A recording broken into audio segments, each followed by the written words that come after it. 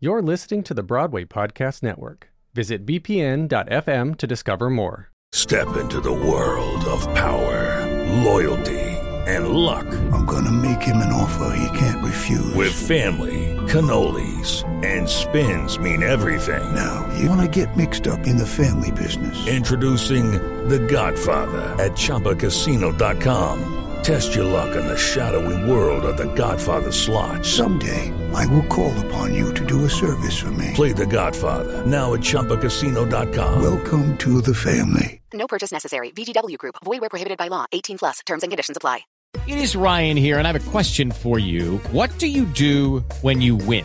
Like, are you a fist pumper, a woohooer, a hand clapper, a high fiver? I kind of like the high five, but if you want to hone in on those winning moves, check out Chumba Casino. At ChumbaCasino.com, choose from hundreds of social casino-style games for your chance to redeem serious cash prizes. There are new game releases weekly, plus free daily bonuses, so don't wait. Start having the most fun ever at ChumbaCasino.com. No purchase necessary. VGW Group. Void where prohibited by law. See terms and conditions. 18 plus.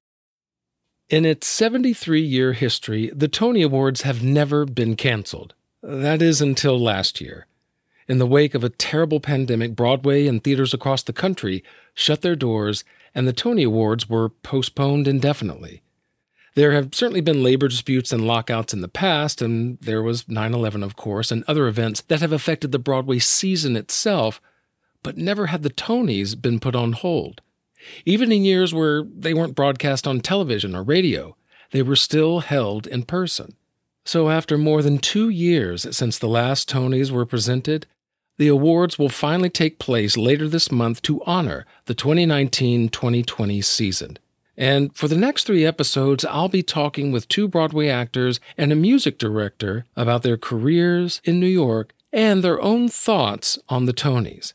I start today with actor and singer Will Swenson.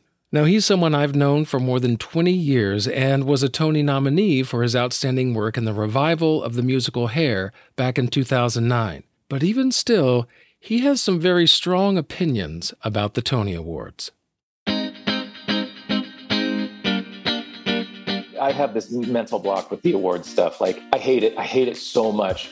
The minute that like a show is successful, it just gets in your head, and it's like this other entity in the room that, for my money, I just do not like. Well, hello and welcome to another episode of Why I'll Never Make It, one of FeedSpot's top 25 theater podcasts. I'm your host, Patrick Oliver Jones, and each week I explore the realities of what it really means to make it in the performing arts. The website is whyillnevermakeit.com, where you can show your support and help me further the mission and reach of this podcast. For as little as $5 a month, you'll get special bonus episodes available only to podcast supporters. Learn about all that and more at whyillnevermakeit.com or click on the link in the show notes.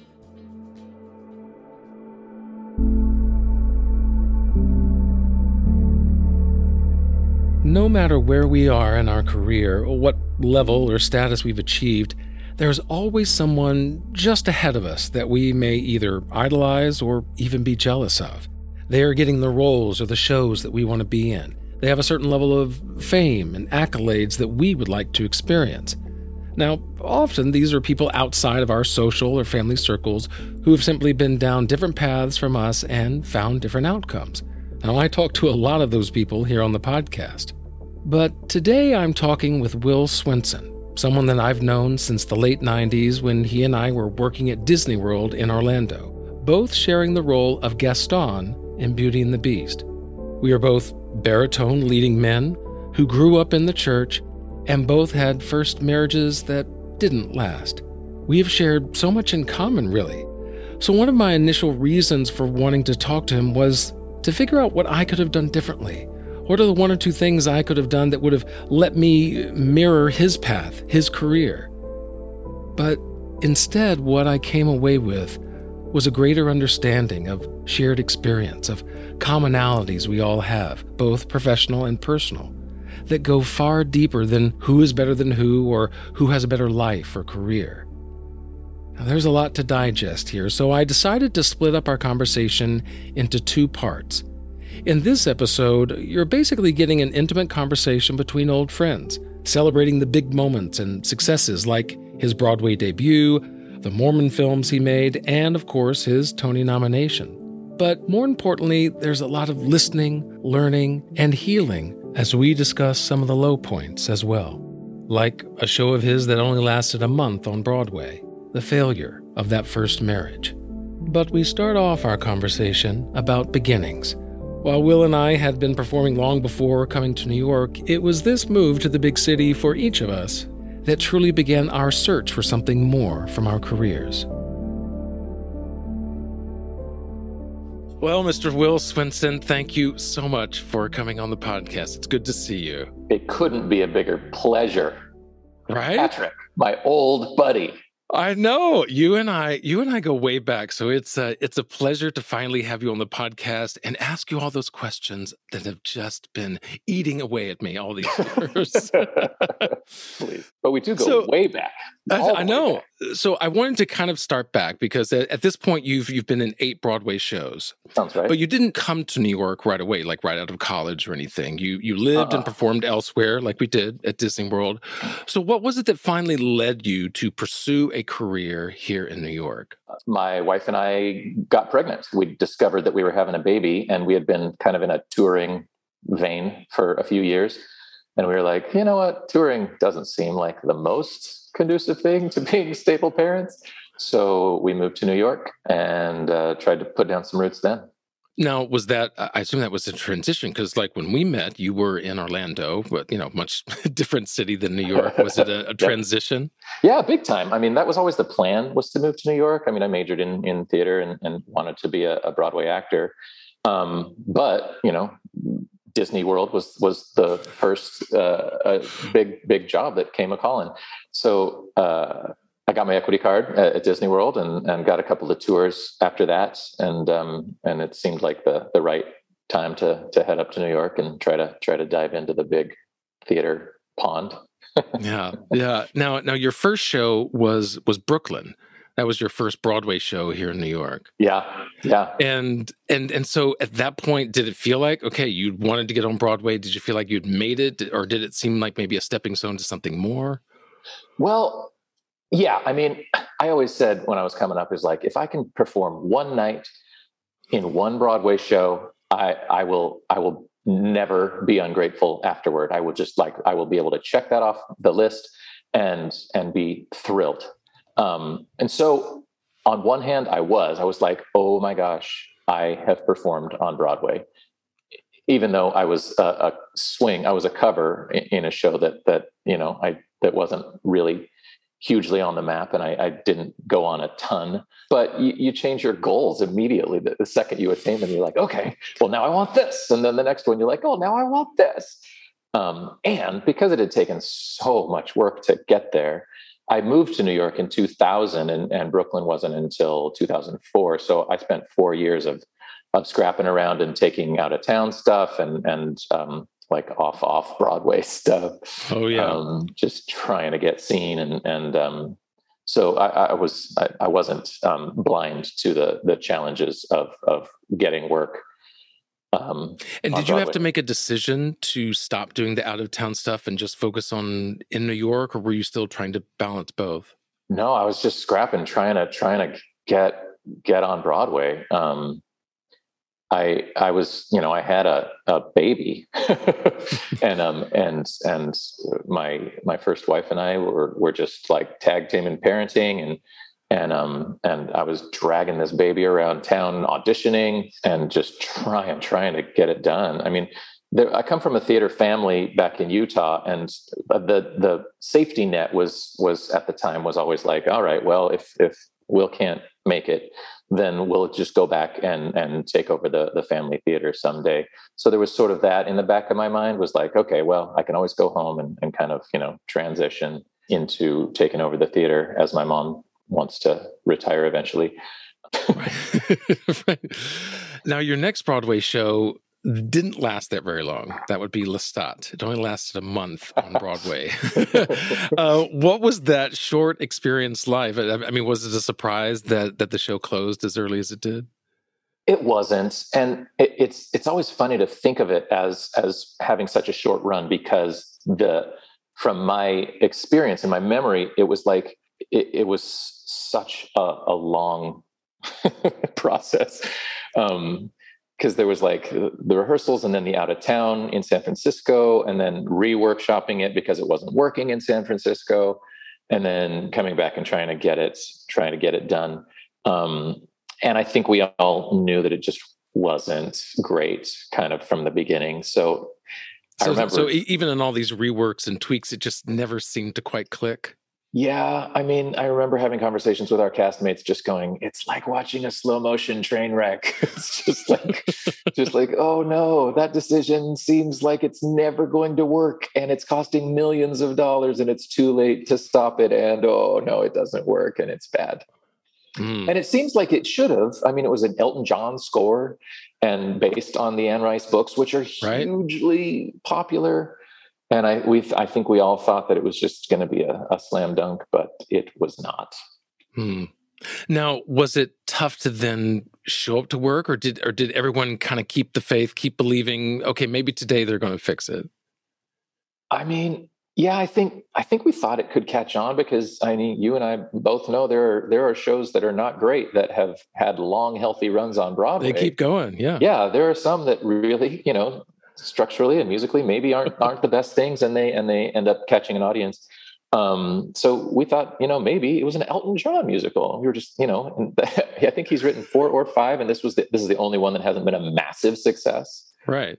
And our cast was hugely talented, incredible voices and performances. So yeah, I think we thought that it could take off, and everyone wants their show to do well. So we definitely gave it a college try. And I'm curious, having not been in a Broadway show that failed or succeeded, once you're done with a short show like Lestat, everyone kind of knows, all right, well, that didn't work. Does that in any way affect either you auditioning as you go out or how people see you? I'm curious about that. I don't know. I don't know that there's ever too much judgment on the actors of a production that fail. I feel like you can go to the worst show on Broadway ever and still be like, oh my God, those people are insanely talented. Like, the talent is always good. Right. There's so much talent, but I can't think of a show where I was like, well, that show failed because the performances were terrible. So I think like in the industry, maybe like we're lucky in that the blame doesn't get put on us. And generally, if something doesn't work, it's much more, for other factors. Yes. Yeah, true. And now your next show was one of those, 110 The Shade. It certainly did very, very well. It was received well. And that's also where you would end up meeting your future wife, Audra McDonald. Was there a connection right off the bat? Was it a slow process? How did that work? It was super slow. We had kids the same age. So we started doing play dates with our kids, and our kids got along really well. And we were both married. So at first we didn't, clock that there was something going on there. But, we were also in struggling marriages. And then, way down the line, when our kids continued to get along and I started going on, I was an understudy for the lead role. And so when I got to go on, we had some fun chemistry on stage, and things kind of bubbled from there. Right. It kind of laid the groundwork for what would come in the future. Yep. Yeah. Now, during these first 3 shows, you were also doing films, and kind of once you moved to New York, you were doing films with LDS or the Mormon Church. How important has your faith, that church life that you grew up with, how important has that been to you in your life and career? It's been wonderful and challenging at the same time. I no longer go to church. I'm not a practicing Mormon anymore. That said, when you grow up Mormon, it's kind of the foundation of your being. Your entire culture is based around the church, and a lot of expectation and a lot of I don't know, I guess just the whole structure of your world is kind of based in the church. So there's no getting around like the fact that I am Mormon, in much that, like if you were Jewish and you don't go to church anymore, you'd say I'm Jewish. So like, I'm still very much culturally Mormon. Because I don't know if it's the same for you. I grew up in the Presbyterian church, and even though I'm not regularly attending that church anymore, the principles, kind of the way of life that it was ingrained in me, that foundation as I was growing up, is still with me today. I may have departed here and there from this and that, but that core foundation is still kind of there in how I see the world. Yeah, very much so. Very much so. I miss, elements of it, and it's a tricky thing to extricate yourself from. I think there's the fear of judgment from close friends and family who think that you've gone morally astray if you no longer believe the way that they do. That's challenging. I come from a theater family, so I think on one hand they're proud of their son of Utah that has done well and succeeded, and on the other hand, I think they're probably praying for me, and and frankly, I think they're sad and disappointed, and probably think that I have something wrong with my soul that I haven't stayed in the church, and that's sad. Were those films like some of your last connection with the church? Well, the films honestly weren't produced by the church itself. There was just this kind of era of making Mormon-centered material, kind of about Mormons for Mormons, but kind of, they were like John Hughes movies for Mormons, but super lots of inside jokes, and they did really well. There's a huge Mormon population in the world, and everyone wants to see themselves represented on screen. So these were just kind of the first of their kind, and they did really well. And because I was the star of the very first one, I think I was sort of recognizable. So I made a string of them, and they were great. They're cute little films, and I learned a ton about filmmaking, to the degree that I made my own one of them, wrote and directed one years after we started doing those. Yeah, it must have laid the groundwork. I know for me, the commercials were kind of that getting on-camera experience and learning just where to go, what to do, what these things mean as you're directed. Yeah. Right. All that technical craziness that goes into working in that medium. It's such a different animal from the theater. Yeah, you've certainly done, at this point, more credits with when it comes to TV film than you have on Broadway. Would you say that you're now just as adept either way, or do you still feel at home in one more than the other? Much more on stage. Having grown up on stage, that's my home, and that's my first love. I'm learning the craft of TV, particularly the last few years. I've out of necessity, since we haven't had the theater, right. I've been working kind of exclusively in film and TV for the last couple of years. So I just feel like that skill is so unique, and it's just technical. There's just so much to learn about how things get made, and how to sort of clock the right ways to be. I mean, God, it's a conversation that's like 3 other podcasts for you, but exactly. It's incredible. I've said before, it's like math for actors. Just like because there's so much technical. Yes, you still need to be talented and artistic, but there's so much technical blocking and choreography, and where to put your hand and do this, and make sure you're looking here, but don't talk loud enough, but soft enough. Right. It's the ultimate multitaskers medium. Just like, if you can, hit your mark and ignore this camera and this dude with the light right here, and make sure that you remember to touch this on this line every single time, and then look here on that time, but not there, but there. And it's a piece of tape on the camera you're looking at, not an actual actor. If you can do all that and still somehow drop into the dramatic moment that you're supposed to be portraying, then you're an amazing camera actor. But it's a challenge, and it's a long list of things to learn to try to get it right. Well, going back to theater then, would you say that Hair was a defining moment in your career, particularly on stage on Broadway? For sure. Absolutely. That was my big break, far and away. That was the moment that things started to finally roll. Like I had done 3 Broadway shows before that, but I was understudying in all of them. And like we were saying, you change your goals. I got my first one, and I was like, okay, well, now I want to just be in the show. And so then in Lestat, I was in the show, but I was understudying for the leads, and then 110 in the Shade, the same story. And finally, at the end of 110, I told my agent, I was like, I don't want to understudy for my whole career, and I don't want to get known as a swing. of somebody that can just come in and cover 3 or 4 roles well. I really want to be a leading man. So I stopped auditioning for ensemble roles, which was I assume that was a big tough decision there. Yeah. And Hair didn't even. It wasn't like Hair was going to be a Broadway show when I auditioned for it. It was just going to be a concert. It was going to be a 3-night concert at the Delacorte for the Public Theater. And I wasn't even going to get the lead at first. They offered it. I know they did. And to some, I don't know who it is to this day, but they offered it to some other, probably recognizable name who turned it down. And then I was all right, well, let's give it to Will. So I just did the concert, and then that went really well. And they decided to bring it back to the Delacorte for one of their 2 summer shows the next summer. And then that went really well. And so then it went to Broadway.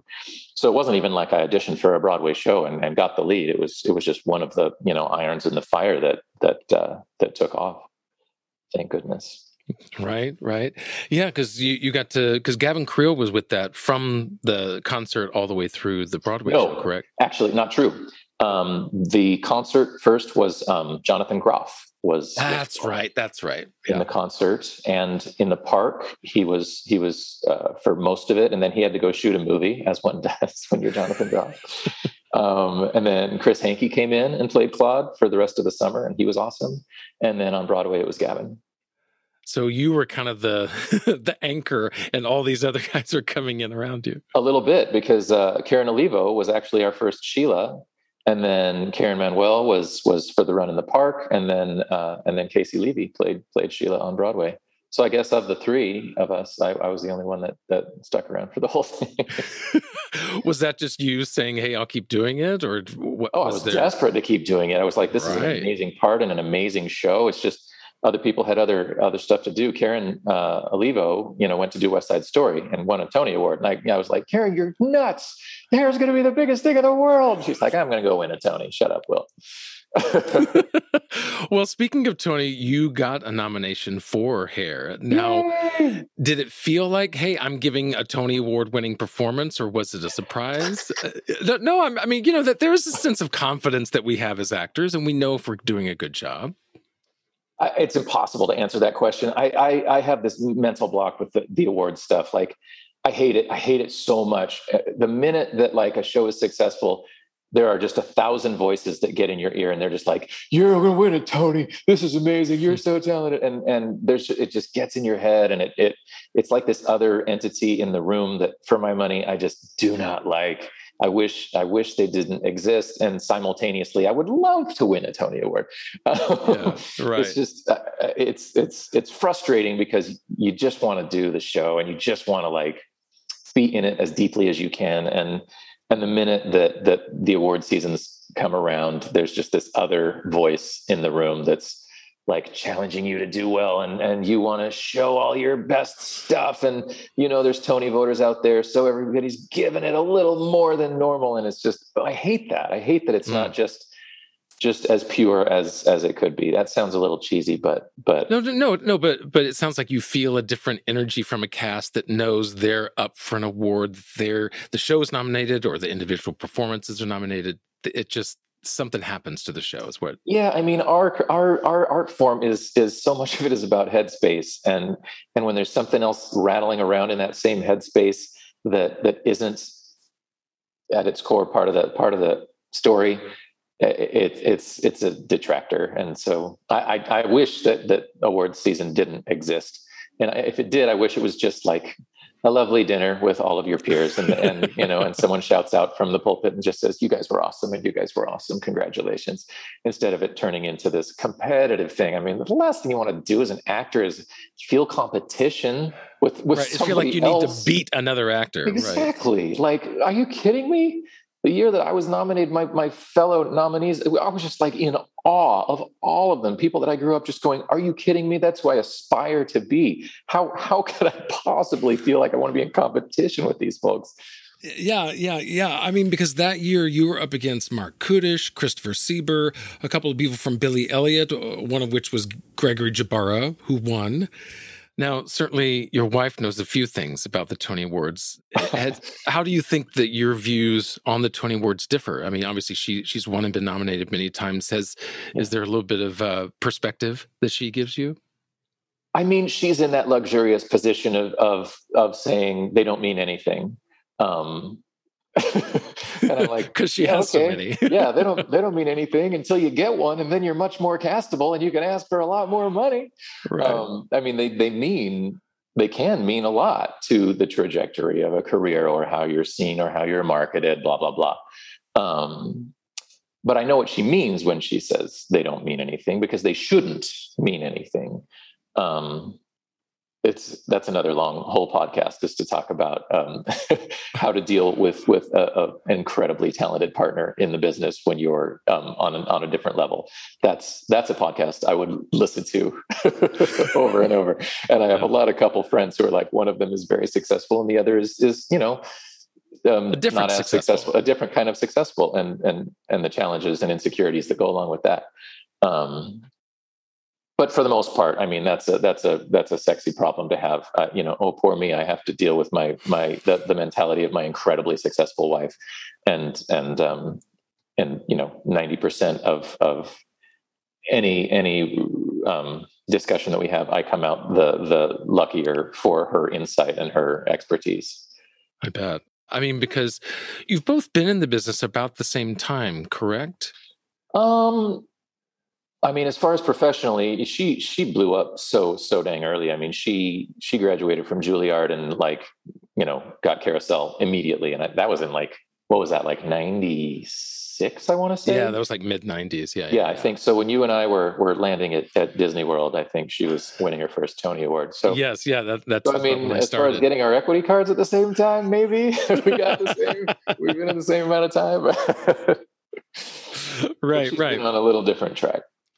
I think that's it's both a beautiful thing, but also can be a frustrating thing when people are on different tracks. I mean, take you and I, for example. We came along Disney World around the same time, and you showed up at New York a little bit before me, but there's been a similar trajectory. However, compared to me, you are the more successful one. You have achieved things that I'm still waiting on.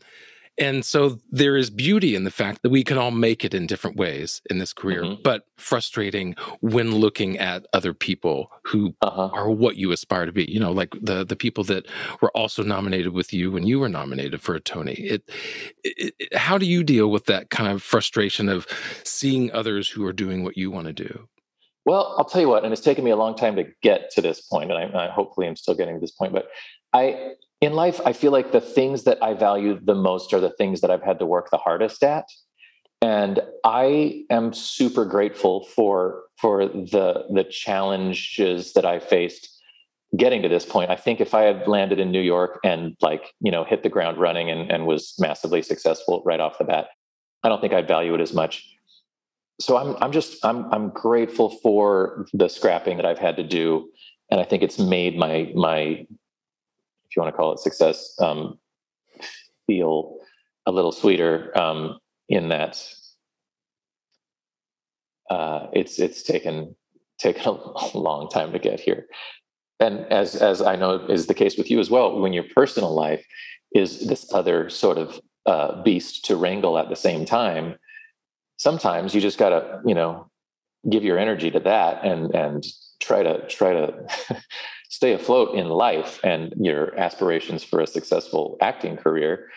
You have to press pause on that in order to get a hold of yourself. Our lives have both taken some pretty crazy left turns that we maybe didn't foresee when we started out. Yeah. And if we had, made it all about the business and nothing but the business, we probably wouldn't be here.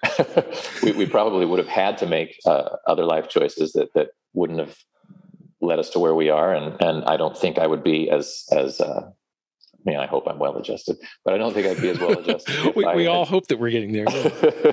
But hopefully you choose your sanity and your happiness first when it comes to the trajectory of how you navigate this life and not just the business. Yeah, because we've both been married before, and it was actually during our first marriages that you and I met and got to know each other in Orlando while at Disney World. And I remember the struggles that I went through after my marriage ended. It took me a while to kind of adjust to that new chapter in my life. And, and as you said, it affected me both personally as well as professionally. What was it that helped you through that tough transition kind of back to single life again? Man, that's a big question. I mean, the big answer is Audra helped me. But at the same time, I had to figure out who I was. It felt like from scratch when I left the church and got divorced.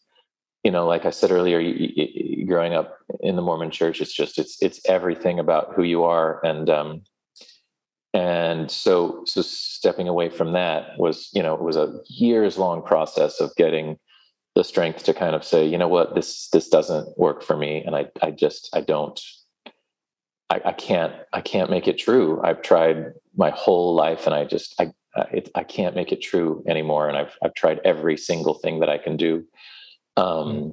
Did it feel like you were letting yourself down in some way? Absolutely. And I felt like there was something wrong with me, morally. And I tried to, and I've always tried to live the best life that I can. I'm far from perfect. And it would force me to like focus on my shortcomings as a person and just beat myself up to no end. And it was detrimental to my confidence in my soul, just kind of feeling like I was this terrible, unworthy person because I couldn't make this church true for myself. I know that for myself, when my marriage ended, I know I lost a part of myself. And I know that there was a part of me that I either didn't know or had to change because I'm now in a different place in my life. Mm-hmm. So I know for me, there was just a part of me that got cut off. Some of my own doing, some of her doing, some of just the way that it happened. And it took me years, as you said, to rediscover, to figure out, what am I doing? How do I get myself back? Absolutely. Finally, after literally more than a decade of just praying as hard as I could and trying to make it work, and that having its ramifications on my relationship, being massively challenging, I was like, I've tried every single thing that I could other than stepping away. So I did that. And that was, also a long process, and a gut wrenching process. And because, it's everything that you've known and believed in, it felt very much like a rebirth of like creating a person, a new person. I mean, when I look back on my life, it seems like, there's that will, and then there's this other life. So to answer your question, it took soul searching. It just took like, it feels like courage to let my family down, in quotation marks, and leave the church. And it broke my family's heart, and still does, I think. The vast majority of my family are still very, very fervent in the church. And it's continued to, be a point of friction to this day. It's hard to walk around, feeling like you've let your family down. To that end, to be fair, my family are incredibly lovely. And I've been very lucky. I've had other Mormon friends who have left the church and have had much trickier, more devastating reactions from their families. So at any rate, there was this sort of just having to sort of rediscover who I was and what I literally at age around 30s when I started to leave the church. A little before that, I was having to ask myself questions like, what do I believe in? Do I believe in God? Do I believe, because I feel like I've been sort of spoon fed all of this my whole life. And it's very much a culture of believing like everybody else believes. And sure, I believe that because everyone around me believes that. Sure, grandma and grandpa believe that, so I do too. And you sort of live on this borrowed light growing up, and to step away from that and go, oh, I don't have any light of my own at this moment. Where's my light? It was challenging, and so the challenge was to continue to find and try to find spirituality and structure and a moral center without the structure of the church to spoon feed that to me, and raise kids, who are good people, and teach them the same beautiful, precepts of morality and goodness that I was taught growing up in the church. So it was a whole process of sort of recreating myself. But I don't think it's a coincidence that at the moment that I took that leap and started to discover my true light, my career took off at the exact same moment. Because I feel like our medium is like our biggest currency is authenticity. And if you can be the most authentic, most true version of your role, yourself, if you can bring as much honesty as you possibly can to your performance, if what you're showing is as close to truth as you possibly can, that's undeniable. And so I feel like there was a veil over my performance and my world for a long time. And I feel like once I had to ask myself the hard questions of who I really was and what I believed, and was able to sort of, emerge from the cocoon, so to speak, I don't think it's a coincidence that my work started to take off.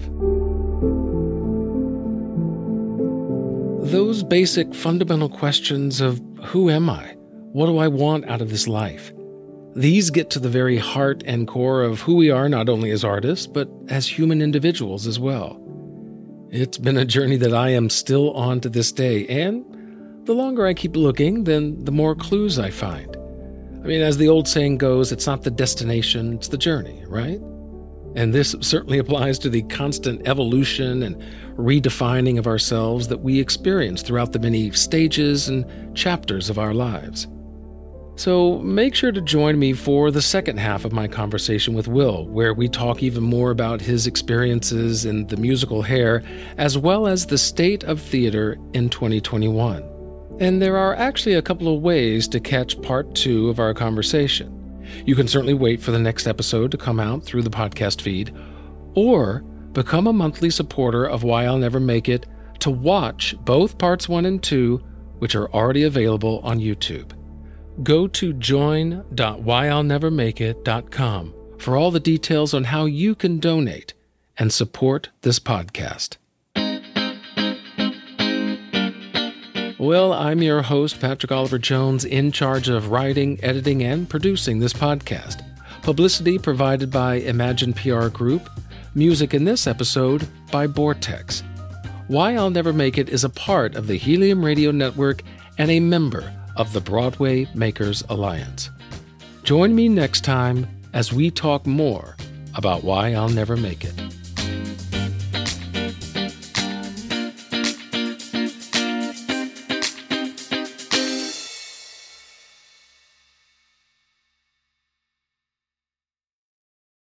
Hey, it's Leslie Odom Jr. here on the Broadway Podcast Network to tell you about the Rise Theater Directory, a program of Maestro Music. Rise is a national online resource designed to connect and empower backstage and administrative and creative theater professionals from underrepresented backgrounds.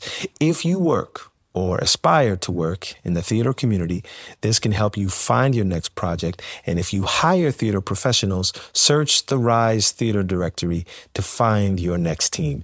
Create your profile now and get more information by visiting risetheater.org. That's theater with an risetheatre.org, because only together we rise. It is Ryan here, and I have a question for you. What do you do when you win? Like, are you a fist pumper, a woohooer, a hand clapper, a high fiver? I kind of like the high five, but if you want to hone in on those winning moves, check out Chumba Casino. At ChumbaCasino.com, choose from hundreds of social casino-style games for your chance to redeem serious cash prizes. There are new game releases weekly, plus free daily bonuses. So don't wait. Start having the most fun ever at ChumbaCasino.com. No purchase necessary. VGW Group. Void where prohibited by law. See terms and conditions. 18+.